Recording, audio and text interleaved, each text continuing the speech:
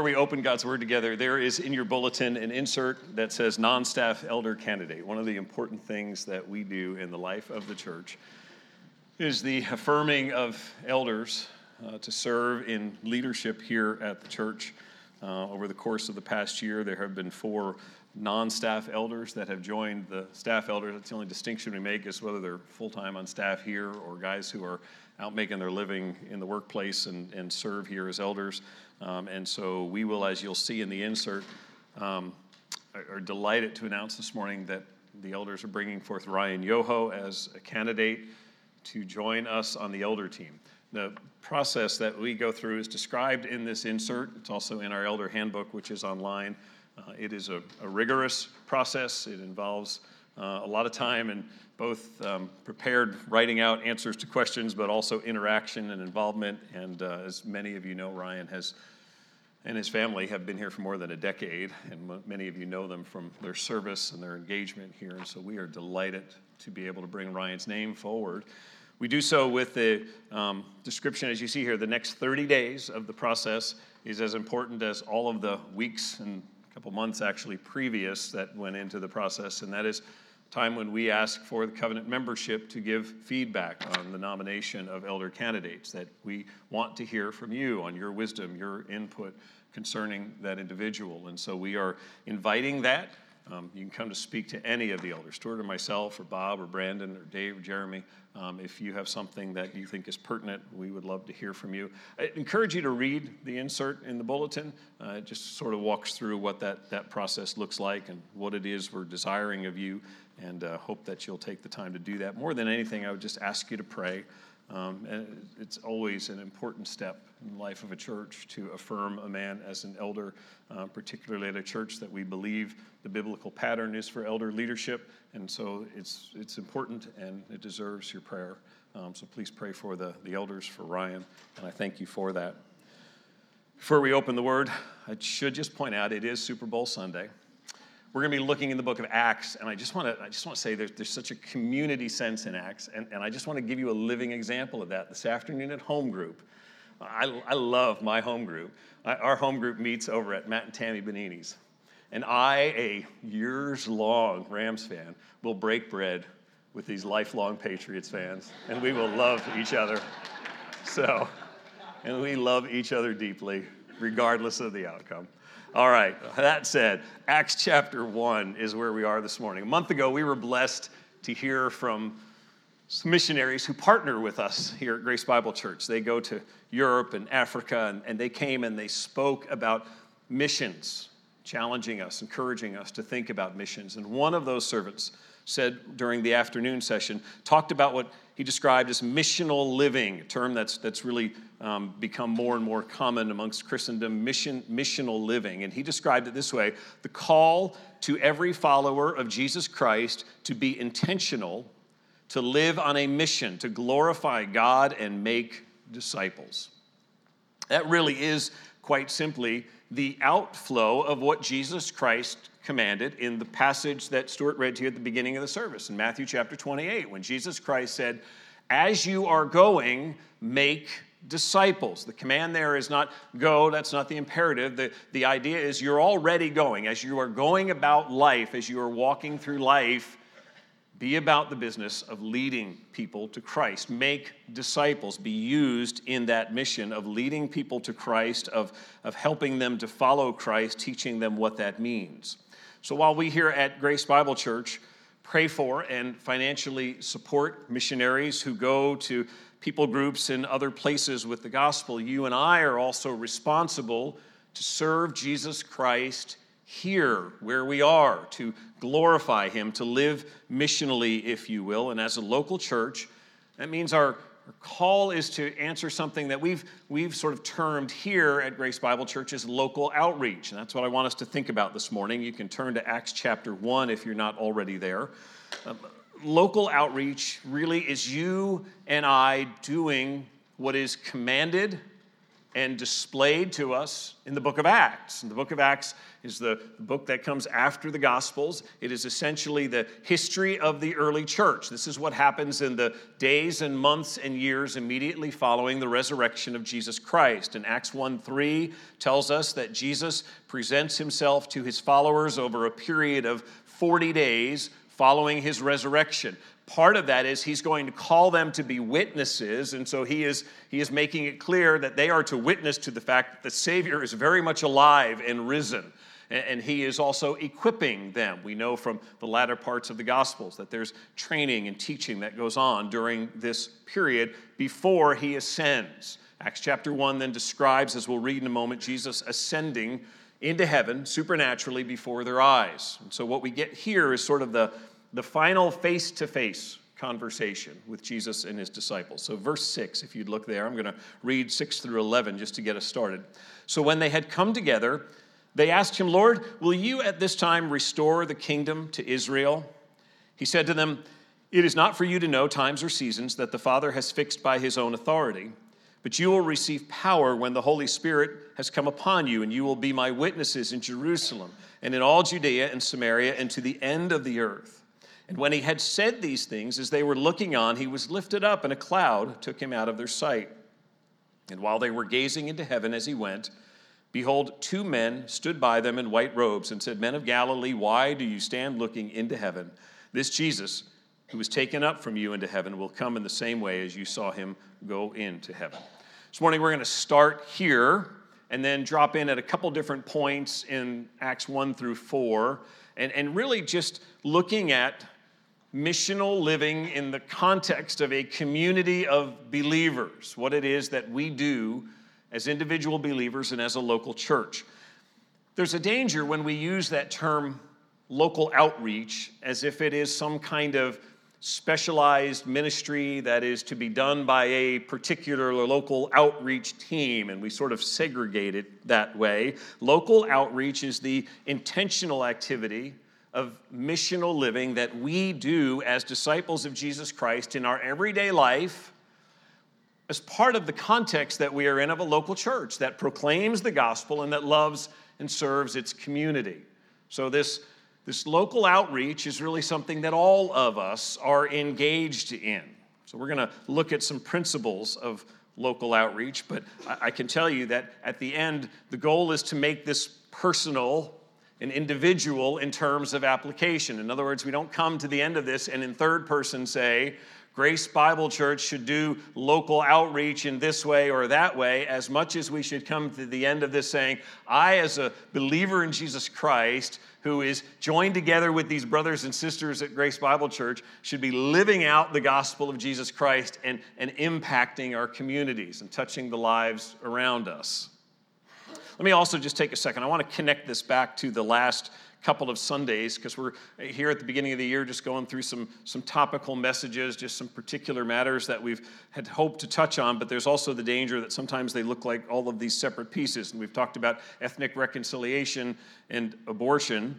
And I just would say this, the chief way that we as Christians approach those topics and a myriad of others, sexuality, marriage, poverty, ethics, injustice, you name the issue, still ultimately goes back here to what we're talking about this morning, and that is we start at the place of being in Christ, as believers in Christ, within the context of a community of believers who are seeking to serve their community by witnessing to Jesus Christ. My point is, I'm just following up on exactly where Stuart left off last Sunday, and that is we don't approach these issues and suddenly set the gospel aside and just work on the social and legislative side. We very much stay rooted in who we are in Christ and what we are as a community of believers who are loving and serving others and speaking the truth as witnesses of Jesus Christ. So 3 things we're going to cover this morning: the big picture, the details, and the outcomes. You have these on the notes in your bulletin there. We could put these under the headings of questions. What is the mission? How is the mission done? And what can we expect as we live out the mission? That last part we'll hit pretty briefly at the end. But Jesus will explain the mission as he answers a question. And in fact, if you look at verse 6 again, this is what sparks the conversation. Verse 6, so when they had come together, they asked him, Lord, will you at this time restore the kingdom to Israel? The disciples think they have a sense for what's next. They think that the mission is what they have sort of in the back of their minds hoped the mission was all along, and that is the exaltation of the nation of Israel. Right? This is what it's all about. Now is the time. And essentially what they're saying to Jesus now after he has been raised, it has been almost 6 weeks at that point. Now the question comes, so now we get to the good stuff. Now you make our nation to the nation that it should be. You exalt us over the Romans. Now we win, right? That's sort of the way that they're posing this question because they're limited in their scope. They're thinking that this is what it's all about. Jesus says in verse 7, it's not for you to know times or seasons that the Father has fixed by his own authority, but you will receive power when the Holy Spirit has come upon you, and you will be my witnesses in Jerusalem and in all Judea and Samaria and to the end of the earth. This is Jesus very graciously saying, wrong. That is not what this is about at this point. He's essentially letting them know that they've got a very small view of things. He says you're essentially focused in on a nation right now and exalting one nation. You are part of the kingdom of God. You have a much greater mission at this point. And so he's going to lift them up above this and set them straight on what this mission is. And the first crucial piece he tells them about this mission is you're going to need power to do this. This mission will require power. You will not be able to do this on your own. You will be engaged in this mission. This is not simply I flip a switch and all of this happens, but you will need power to do this. There's no more universal ambition than the quest for power. On a travel section of CNN's website a few months ago, it said this: Washington, D.C. might not have the same cultural cachet as New York or Los Angeles, but the capital of the United States has something unsurpassed by any other city in the world: power. Power pulses through the veins of Washington, D.C. and threads through its DNA. People spend their lives and their careers in the pursuit of power, trying to gain it, trying to hold it, trying to use it for whatever the agenda might be. And we live in a region that is captivated by the pursuit of power. We live in a region that people move to for the sake of pursuing power in some way. In the New Testament, the word for power shows up a little more than 100 times.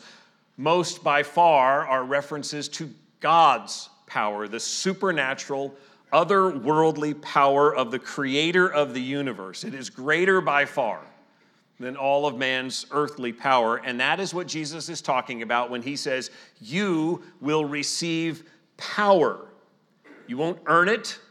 You won't acquire it by virtue of earnestness, but rather, I will give this to you. This power for this mission will be given to you. And it's God's power. Some of the places in Scripture where it speaks of this power, Romans 1 and 1 Corinthians 1, the gospel is the very power of God to save sinners. Romans 15, God's Spirit uses his power to cause us to abound in hope. We will be raised from death to life as a result of the power of God. 1 Corinthians 2 says our faith must rest in the power of God. And then the statement by Paul in Ephesians chapter 1 where he prays that they would begin to grasp the greatness of the power of God teaches us that as believers in Jesus Christ, we've only just begun to understand the power of God that has been poured into us, and we need to pray and ask God to help us to grasp that.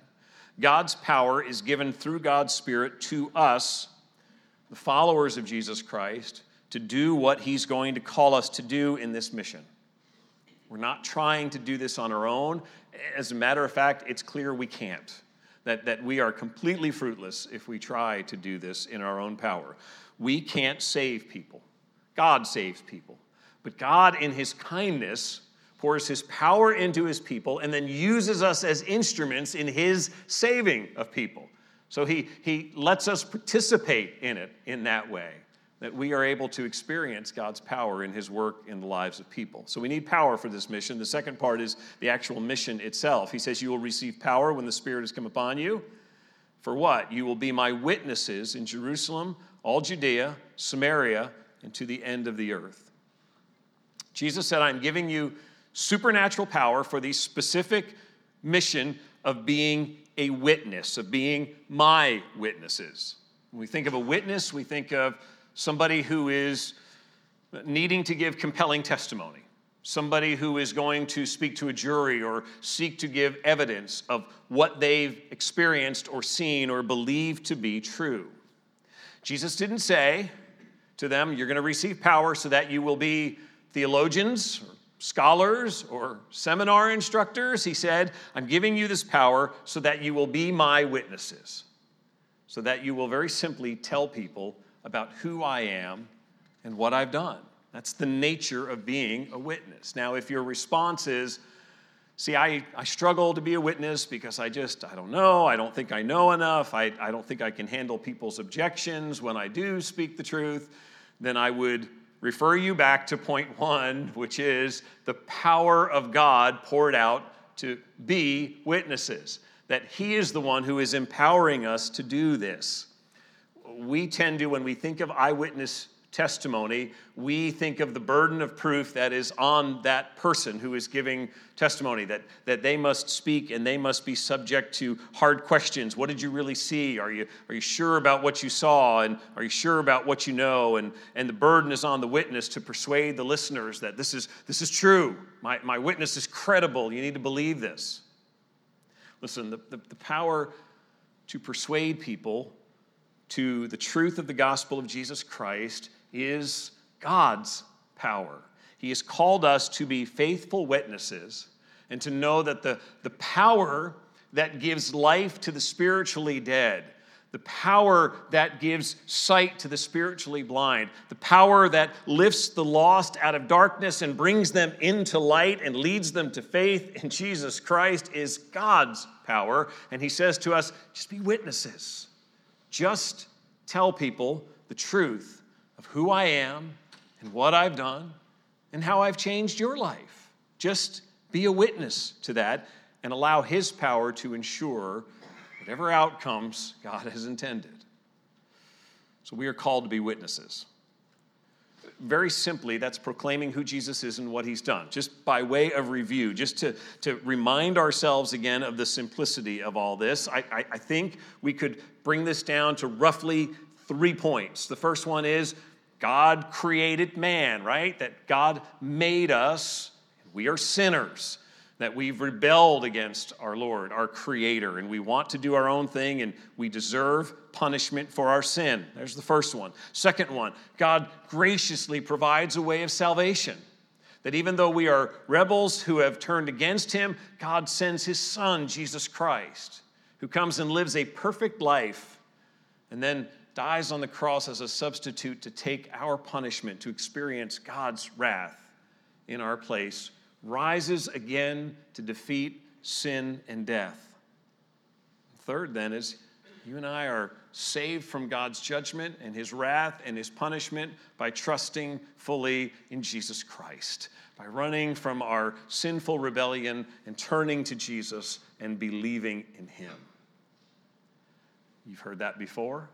I say it again because I want to just emphasize that is the simplicity of what he's called us to be witnesses, to speak of how he made us, who we are, how he sent his Son, what his Son did, and what we must do in order to be saved. Turn from our sin and trust in him. That's the mission, is to be witnesses to the person and work of Jesus Christ, and God empowers us through his Spirit to do that. One more thing, and this isn't one of the specific points necessarily in the outline, but it's verse 8 gives us a little bit of geography. You will be my witnesses in Jerusalem, in all Judea and Samaria, and to the end of the earth. Jesus is describing this witness ministry in terms of concentric circles. There is first this place where you are right now, the city. You see the little red circle there, the city of Jerusalem.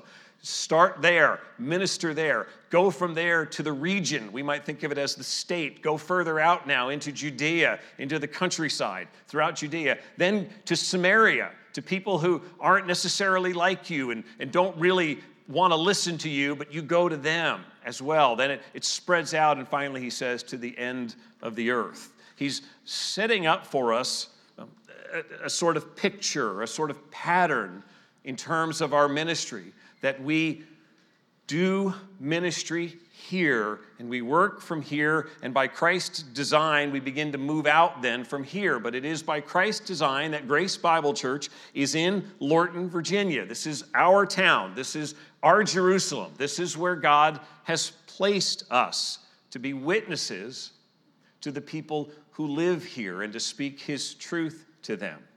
The mission starts here. One of my fondest memories as far as sort of settling into life at Grace Bible Church, well before I was an elder, was going on a missions trip to Kentucky, going with a group of people and having just a wonderful week of ministry in Kentucky. And a couple of years later, then a bunch of us went to West Virginia, and those were sweet times.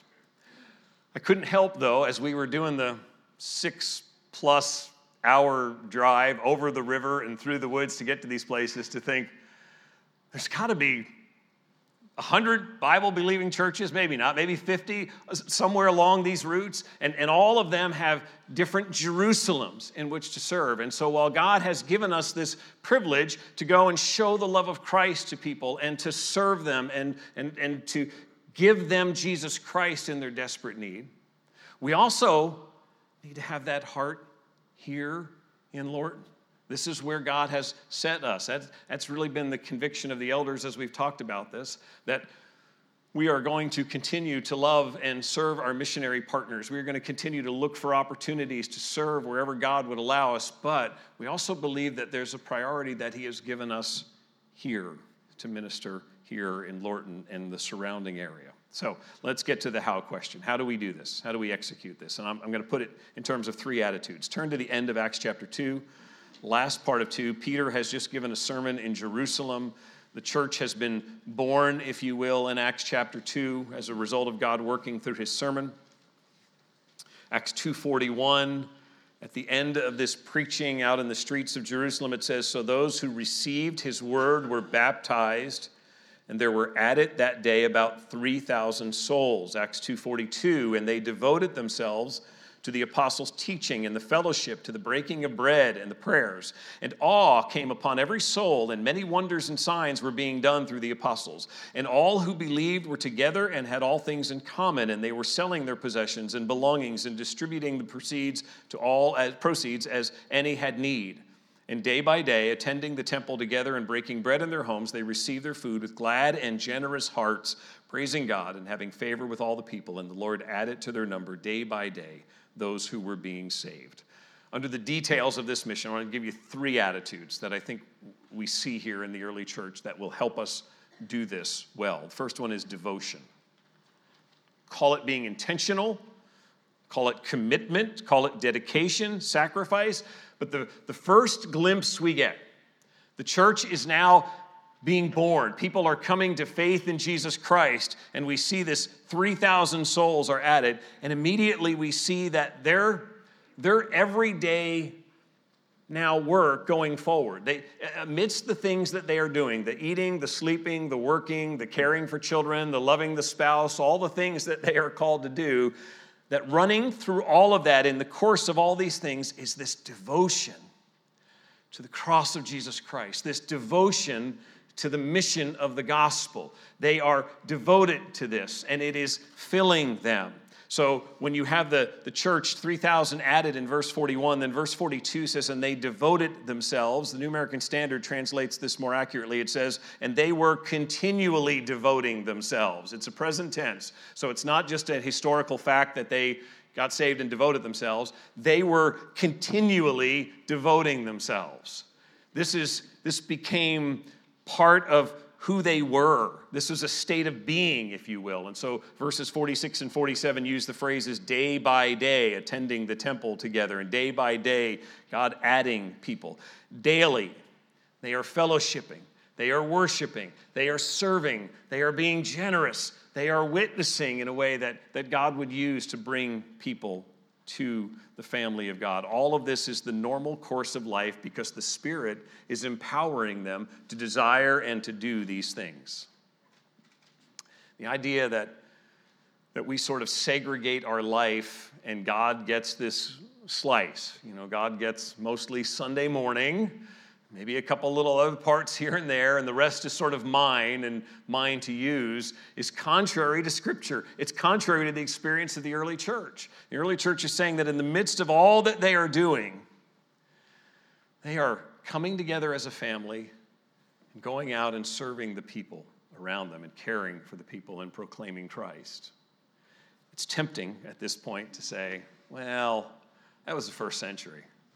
Life was simpler. They didn't have to commute. They didn't have pressures and deadlines like we do. And so, that's just a different culture. Well, I'm not so sure. I mean, actually, they had to grow or hunt any of the food they ate. They didn't go down to Food Lion and just buy it. They grew it, or they killed it, and they butchered it, and they didn't have machinery, and they didn't have good medical care, and life was hard. Daily life, just living life, day to day, was hard. And yet, in the midst of this, it says, daily, they are rejoicing, worshiping, seeking opportunities. I grant you that they didn't have the world of enticing distractions that we have right at our fingertips, and that's to our sadness. But let's not fool ourselves into thinking that this kind of missional living was possible in the first century, but not today. Because it is. This is what we're shown as being an attitude of devotion that arises out of thanksgiving to the God who saved me. And so in my parenting, in my workplace, in my neighborhood, I'm called to this kind of living. First attitude is devotion. Second one is generosity.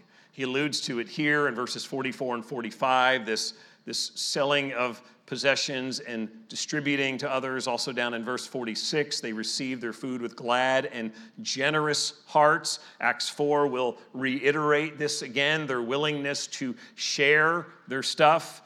We tend to wonder about this selling of stuff in order to distribute to others. Remember, back in this day, there probably wasn't a paycheck that was direct deposited into an account. It was bartering and trading of things back and forth, and so your stuff was what you had. All of your possessions were in all of these different things, and so you sold stuff when you needed to be able to help somebody else, or you gave stuff away.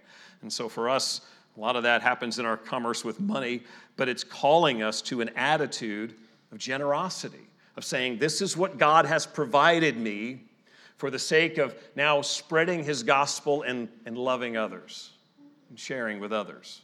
Attitudes produce actions. What's in our heart ultimately reveals itself in actions. So you can't be devoted simply to missional thinking. I'll think about missional living.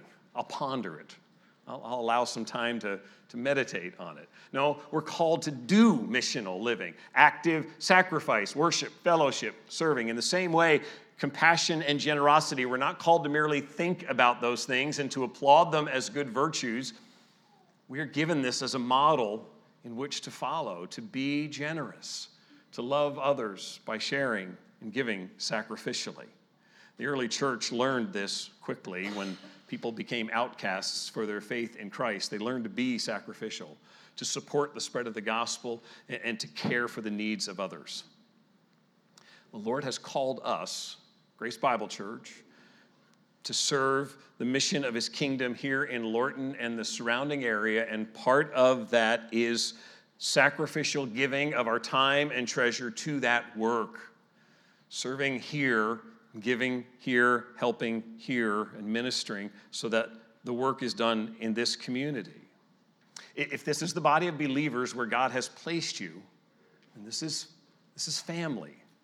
That's the picture throughout the New Testament, is being brought together in a family relationship. So those who are in the family and who are struggling with need are called to be humble and transparent and to share that need, and those who have are called to be generous and compassionate with those who are in need and to minister to them as brothers and sisters in Christ. All of our material possessions are fleeting. Going back to 2017, we looked at the book of Ecclesiastes and the word for vanity, Hebel. I am so grateful when I still hear people from time to time use that word Hebel, that Hebrew word that means fleeting, because that's what our stuff is. It's temporary. This building, our homes, all our stuff is fleeting. God has given it to us as a stewardship to be used for his sake and for his kingdom. It drives against that instinct to be selfish. And yet as believers, we follow a Savior who emptied himself and took the form of a servant, giving himself even to death on a cross to take the place of us and save us from our own depravity. And therefore we are called to be like him, do nothing out of selfish ambition, but rather be humble, generous, and sacrificial. So the work of ministry goes on. I would just say with all of these, there's a description here of intentionality. It doesn't just happen. It comes because we do think about it, but then we act on it. We think about being devoted, and then we act on that devotion. We think about being generous, and then we act on that generosity and that compassion toward others. Devotion, generosity, and the third one is boldness. Boldness. It doesn't take long at all for the early church to begin to face hostility. It's got to have been at least something of a blow to come from this moment of Peter preaching in Jerusalem, 3,000 new believers, the church beginning to grow, the community coming together, worshiping and fellowshipping, and then realizing that, again, the same hostility that sent Jesus Christ to the cross is now coming again, and they are now turning it toward these believers. And so as Peter and John begin to speak publicly, the same religious leaders that saw to it that Jesus Christ was crucified are now getting angry. What's interesting, though, is to watch how they respond, how Peter and John respond. Look at chapter 4, verse 13.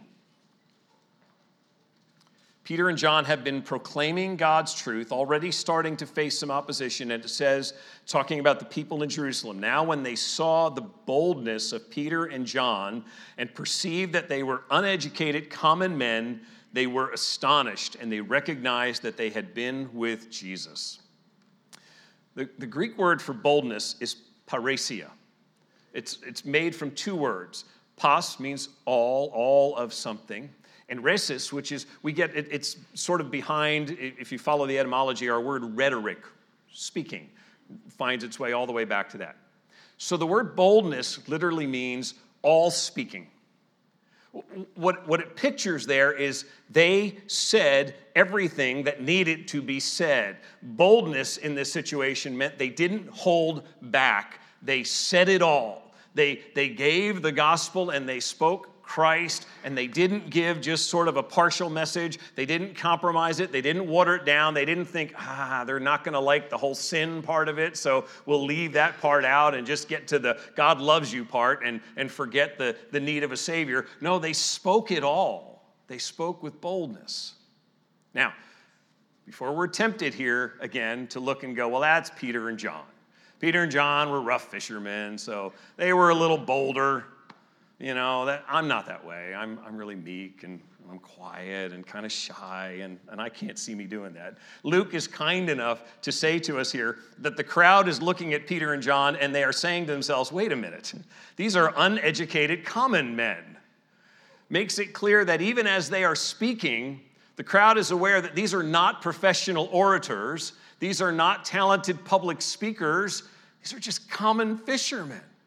And what they're saying is empowered by the Spirit of God. So much so that now they're starting to go, well, there's something about them being with Jesus, because these are just ordinary guys. The Jewish leaders threatened Peter and John, called them in, read them the whole story at this point. You need to stop. We're telling you to stop doing this. And they released Peter and John. Here's the best part. Peter and John leave, and they go back to the rest of the believers. Here's a wonderful display of a couple of individual believers who are out there. They're speaking the truth, and then they come and they gather back with the brothers and sisters in Christ after there has been this threat. And together, the body prays. This is what we do on second Sunday nights. This is why we think that's important, that the body come together and we pray together, because this is exactly, as soon as opposition comes, They go back and they go, okay, we got to work out a new strategy. No, they go back and they say, we got to pray because we don't know what to do in light of this. And so they pray and they talk to God openly about the threat that they face. Later on in chapter 4, they're quoting the Old Testament, talking about the Gentiles raging and the kings setting themselves against them and rulers, and they face all this opposition. But look what they pray for in verse 29, Acts 4, verse 29. And now, Lord, look upon their threats and grant to your servants to continue to speak your word with all boldness, while you stretch out your hand to heal, and signs and wonders are performed through the name of your holy servant Jesus. And when they had prayed, the place in which they were gathered together was shaken, and they were filled with the Holy Spirit and continued to speak the word of God with boldness.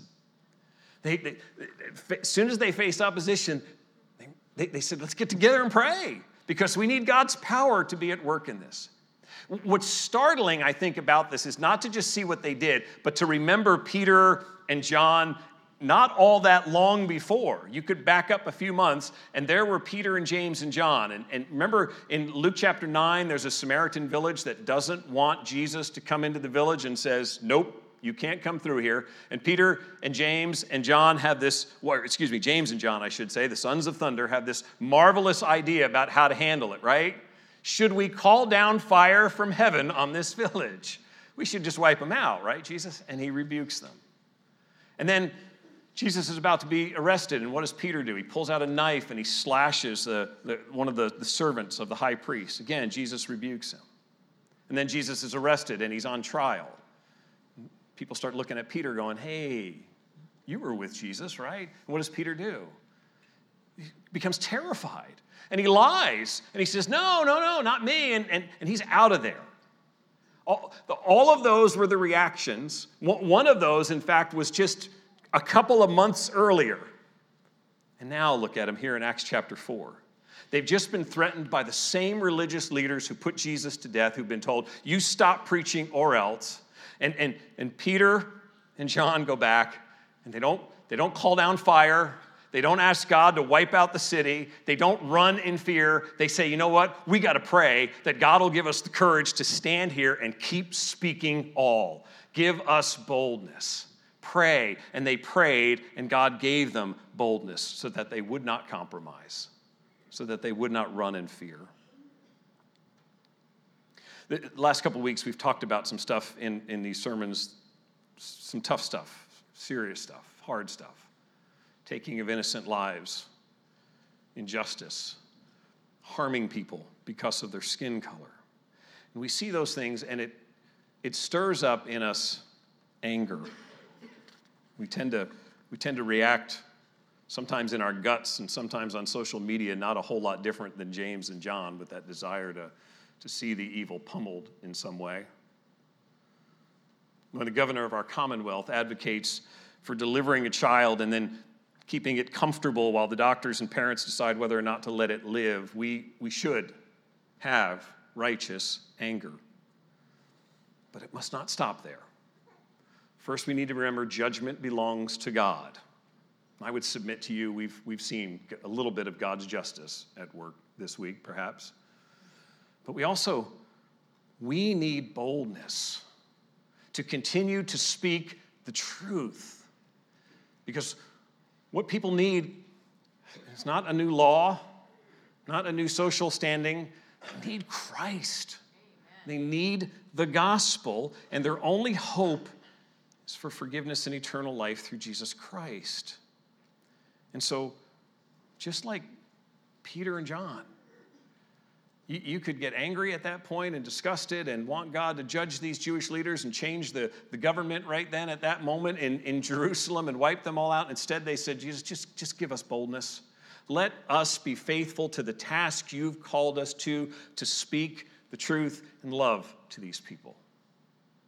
I would submit to you, just sort of an aside, and yet I think it's related to this more than ever, you and I are called to pray for Governor Northam.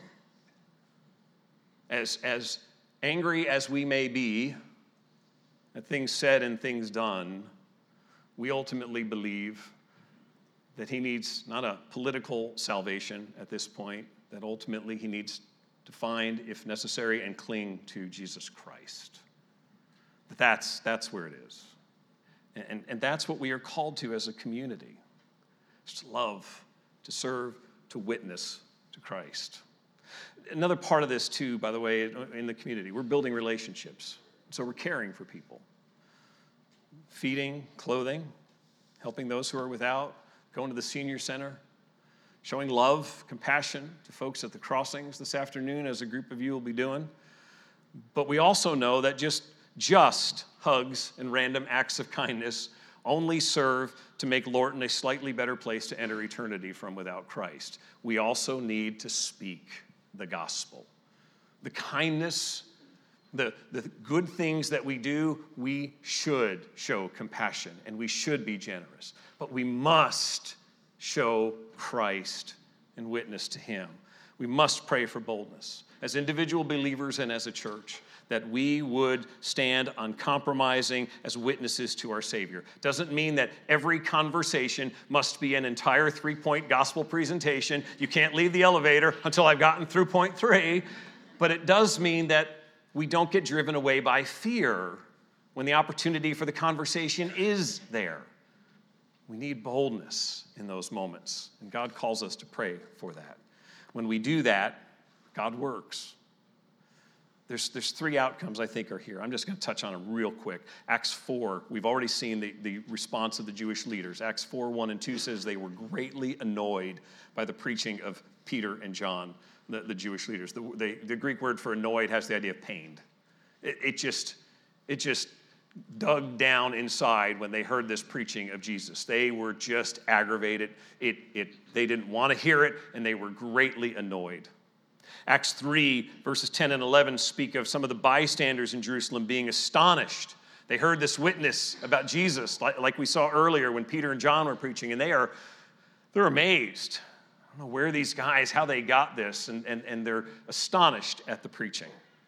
Some were annoyed, some were astonished, but 3 times in these early chapters of Acts, it says God added many to the body.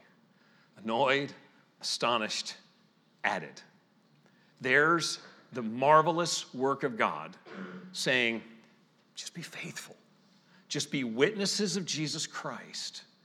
And know that I will add to your body. I will save people. I will bring souls into the kingdom. Acts 2:41, there were added that day about 3,000 souls. Acts 2:47, the Lord added to their number day by day those being saved. Acts 4:4, right after the annoyance of the leaders, says, but many of those who had heard the word believed, and the number of the men came to about 5,000. Think about this. This is a newborn church. They don't have the New Testament at that point. They have the testimony of Jesus Christ. Maybe up to like 500 of them, 1 Corinthians says, had seen Jesus alive. The rest of this 5,000 is hearing the testimony. God is saving them. They are new to faith in Christ, and God is adding to their number as they are being faithful, as they are praying and saying, God, help us to be devoted, to serve one another, to be engaged with his body. Help us to be generous, to be compassionate and sacrificial and not cling to stuff, but to be generous with others. And God, make us bold so that people who've never seen you or heard you before would come to believe in you through our witness. Isn't that what we want as Grace Bible Church? We can talk about local outreach and dream about local outreach and hope that there's people who do local outreach, but the fact of the matter is this is not some specialized ministry that a few people undertake. This is missional living. This is what we are called to. As individual believers who also come together as a body of believers, we are called to live as this community. This is why God has put us in Lorton with neighbors in Lake Ridge and Dumfries and Springfield and Woodbridge and Arlington. This is why he has put us here to be a people who answer the Savior's call to be witnesses of Jesus Christ, to proclaim him, to in devotion serve others, and to be generous. He doesn't say it'll be easy. That's why it starts with, and you will receive what you need, power, because you can't do this on your own. And right from the beginning, we know being with people sacrificially, loving, serving people over the long haul can be draining. It just can be draining of time and treasure. And that's why he has empowered us and provided for us the resources to do ministry and called us to be bold in serving him. And God, by his grace, says, you do that. Be faithful, and I will add. I will add to your numbers. May God help us to pursue this mission by his power with our being. Let's pray together. Father, I thank you for your word. I thank you for the conviction of it. I pray that what you have graciously done in my heart this week, you would do in the hearts of your people to allow for some introspection. Lord, I know my own selfish, fearful instincts, my own temptation to rationalize away sometimes what I see here in these descriptions in the book of Acts. Thank you for your grace. Thank you for the power of your Spirit, for the ongoing convicting work of the Spirit to put before us the truth of what the local church is to look like, how it is to impact its community. God, we pray for Lorton.